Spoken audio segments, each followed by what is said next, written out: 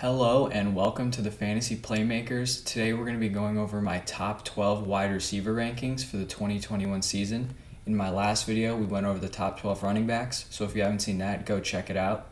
But these are going to be the top receivers. These are the guys who are probably going to get drafted between maybe the middle of the first round to maybe early third or the middle of the third.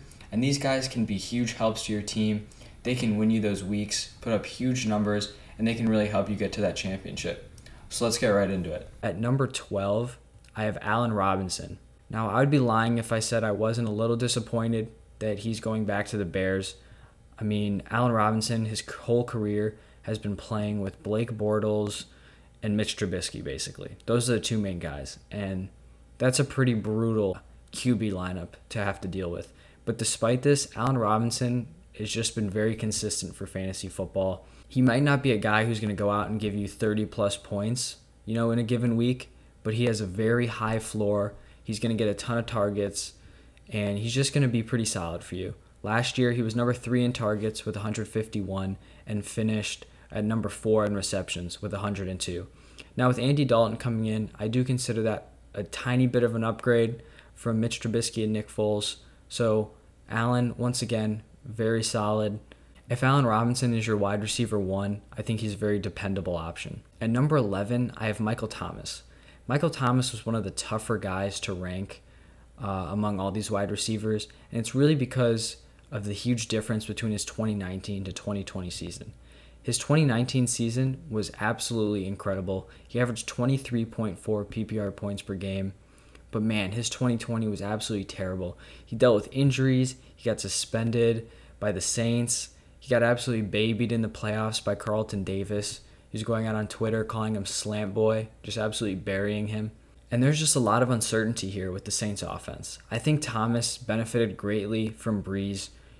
Thomas isn't a guy who's going to take the top off the defense. He's more of those slant, kind of shorter routes. It's not a shot at Michael Thomas. That's what he's good at. And it's a really respectable skill set. But it just fit Breeze very well. He was just a target hog. He was getting a ton of opportunities, and I just don't know if that's going to be there with Winston and Hill. I think he's still going to be a great receiver, but I just don't know if he has that real top 3 wide receiver upside that he had in previous years. At number 10, I have Julio Jones. And man, some people are really off of Julio Jones this year, and I think it's kind of crazy. It kind of hurts to even rank him this low at number 10. From 2014 to 2019, Julio missed 4 total games. And then last year, he gets a hamstring injury. He tries to play through it. He struggles, but still plays pretty well. And then eventually, they're not in contention anymore. They shut him down. He missed 9 games last year, and people are automatically saying, oh, he's old, he's washed. He still averaged 16.2 PPR points per game, and that was playing through injury. So I really think at number 10 here, Julio Jones could be a huge value. I still think he has a lot of juice left in the tank. The only thing that could kind of change this for me is the draft. If the Falcons go out there and they draft Justin Fields or another quarterback, and then they ship off Matt Ryan and kind of go into a rebuild, that's when Julio Jones is really going to drop for me. Because now you're asking a rookie quarterback to support 2 wide receiver 1s with Julio Jones and Calvin Ridley. That's where I'm going to lean off a little bit. At number 9, I have DK Metcalf. DK Metcalf, I've seen him as the number 5. I think that's a little bit of a stretch. He hasn't really done anything for me that has warranted me putting him that high. Last year, he averaged 17 points per game. He got off to a pretty hot start, but kind of fell off towards the end of the season as Russell Wilson started to fall off, which is seemingly a trend for Wilson. He starts off pretty hot, and then he kind of cools off towards the end of the year. The Seahawks have also come out and said that they are committed to running the ball more this year. So you're telling me DK Metcalf's going to be receiving less targets now? That's just something that makes me skeptical and really kind of limits me from putting him up there as a top-tier wide receiver 1. And I understand that me ranking him at number 9, I'm probably not going to have many shares of DK Metcalf this year.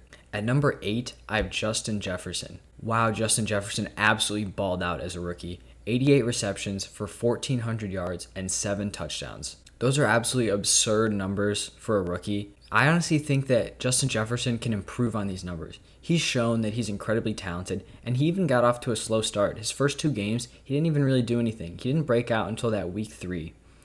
Adam Thielen caught 14 touchdowns last year, which was 5 more than he had ever caught in any other season. So I kind of see that number coming down, and I really think that opens up things for Justin Jefferson even more this year.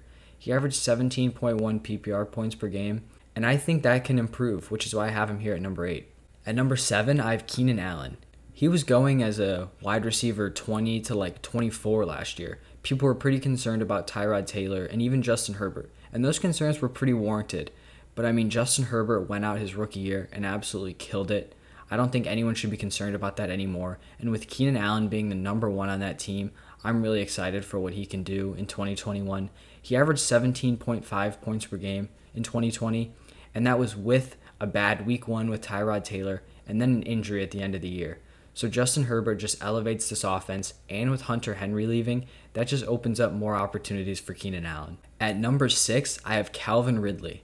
Now, it might seem crazy to have 2 wide receivers from the same team in the top 10, but I really think it's warranted. Calvin Ridley absolutely balled out last year. He averaged 18.8 points per game overall, and a lot of people are going to say, oh, he did that because Julio was injured. And while that is partially true, in the games where Julio was out, Calvin Ridley still averaged 17.45 fantasy points per game. I mean, that's incredibly consistent, and that's why I think Calvin Ridley is here to stay. He's still only improving. He's very young, and he's a super safe option going into next year, and a guy that I think I'm going to have a lot of shares in this year because I think he could fall into the early 3rd, maybe even later 3rd, and I will absolutely be targeting him there every day of the week. At number 5, I have A.J. Brown, and I think A.J. Brown is kind of a guy who's developed this reputation as a boomer bust, but he pretty consistently puts up huge numbers. He's a big play guy, but it's not like one week he gets 1 reception for 5 yards and the next week he goes 5 for 130 and a touchdown. He is pretty consistently hitting those big plays. He averaged 17.2 points per game last year, which is very solid, but he played through knee injuries that could have ruled him out for the whole season. In week 2, he played through a ton of pain and was still an absolute beast. Also, Jonnu Smith, Corey Davis, and Adam Humphries are all gone from the Titans, and they've just brought in Josh Reynolds so far. I wouldn't be surprised if they get a guy in the draft, but I mean, wow, that is just a ton of targets that have opened up for A.J. Brown, and I expect a huge year from him this year. DeAndre Hopkins comes in at number 4 for me, and last year people were a little bit concerned about how he would fit with the Cardinals, but he absolutely balled out. In his first year, he averaged 18 points per game. That's super impressive, going into a new offense with a new quarterback, and to put up that kind of production is pretty incredible. So I really only expect him to improve this year, and that's why he's my number 4. He's very solid. You could argue him maybe up at number 3, him versus Stephon Diggs, but this is where I land on him, and I think he's going to be a probably high 2nd round pick this year. At number 3, I have Stephon Diggs. Stephon Diggs is another guy who switched teams, and I mean, Stephon Diggs was going late in 2020 drafts. Obviously not like back end of the rounds, but from what he ended up producing, it was insane how low he was going. Diggs averaged 20.5 points per game last year in his first season with Josh Allen. I mean, Diggs absolutely established himself as the alpha. He was number 1 in targets in the NFL. Hopkins was behind him in number 2. And really, I don't expect this to fall. The Bills got rid of John Brown, but brought in Emmanuel Sanders. So, I mean, I think that kind of just cancels itself out.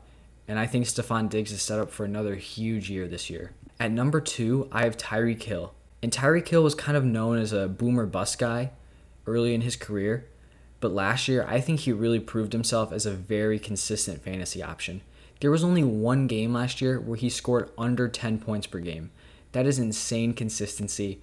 The guy's attached to Patrick Mahomes, which you know he's just going to ball out every week. That offense is incredibly explosive, and he averaged 21.9 points per game last year. I expect him to be around this again and be a top-tier fantasy asset.